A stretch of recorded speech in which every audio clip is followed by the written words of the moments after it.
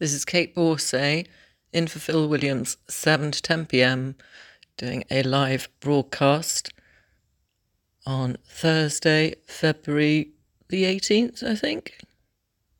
Of the Long COVID Support Group. Good evening to you, Claire. Hi, good evening. Hiya, Claire. Welcome back to the show. Nick Mitchell is with us as well. She's been suffering from a variety of long-term medical problems since contracting COVID-19 last year. Good evening to you, Nick. Hi, Kate. Hi. Hiya, welcome onto the show. Claire, let's start with you first of all. This will be a welcome move, I know, but does it go far enough? Does the government need to think beyond key workers who are suffering from long COVID? I mean, obviously, in an ideal world, that would be the case. I'm not sure what's practical in reality. I think in the EU there are several countries that are recognising long COVID, or indeed COVID, as an occupational disease. So I think a good first step would be to get, at the very least, I think the government should be compensating frontline workers, be they people who work in supermarkets, teachers, obviously NHS workers, taxi drivers, but ideally, there's a huge swathe of people who've been financially completely left on their knees by this. A lot of us, even almost a year on, or even more than a year on in Nick's case, are unable to work, and we don't know when we will be able to work, either through physical symptoms or cognitive impairment. In my case, I can't concentrate enough to do my job. I don't know what the future holds for me financially. It's actually really scary as a single parent of 3 children. You are founder of the Long COVID Support Group, and this is a support group that you set up when long COVID was not getting enough press, Claire. I know I've spoken to you a couple of times on Times Radio, and the support for your group and the numbers in your group have swelled and swelled. This is a long-term public health issue that will carry on getting worse. And yet it feels a little bit like we're always playing catch-up, doesn't it?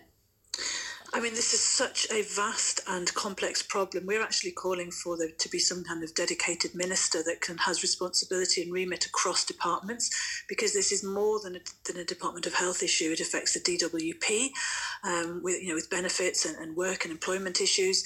It affects the Department of Education, because huge numbers of children, including my 3, have long COVID and are struggling with their schooling. It affects industry. It affects local government. It really, really is a cross-departmental issue. So we would really love to call for a minister that has that accountability, because we need to be on the shielding list. We need to be recognised as a disability, so we have rights and protections at work. We need more money going into research, and the money that's gone into research needs to be focused more on treatments. We don't need to have our symptoms told to us. We know that, and we've got the ONS doing some great work on prevalence, which needs to be refined as they recognise. But it's a massive, complex issue, and it's a pandemic on the pandemic. And I think it needs more focus and more money and a more strategic approach to look at it holistically to the cost to society. Nick Mitchell has been suffering from long COVID for how long, Nick? Over a year 14 now? months now. 14 months. And tell me physically and mentally the issues that affect you that stop you being able to work. Well, as Claire rightly said, obviously one of them is the cognitive impairment, so the brain fog, and to be honest, the complete exhaustion. It's become like a narcolepsy, where I don't know when I'm going to fall asleep. I could be in the middle of a text message and I will just drop. My whole body weight will drop as though I'm passing out. And then I will go into a very deep sleep. And that deep sleep could be anything between 10 and 15, 18 hours a day sometimes. And it's not controllable, it's not manageable. So you couldn't book a meeting and say, I'm going to come and see you next Thursday, because you'd have no idea if you'd even be awake in time. And then physically, obviously, I can't walk more than a couple of 100 yards because I get out of breath.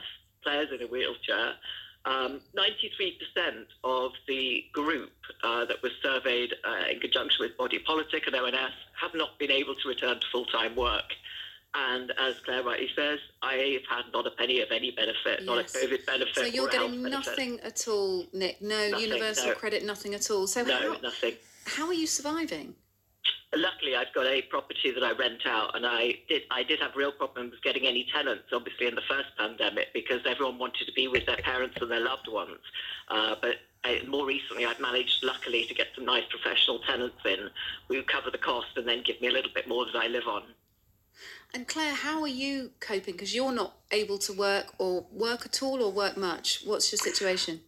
I'm not able to work at all at the moment. I tried to go back after I'd been off work for 6 months. I tried to go back 2 days a week, phased return.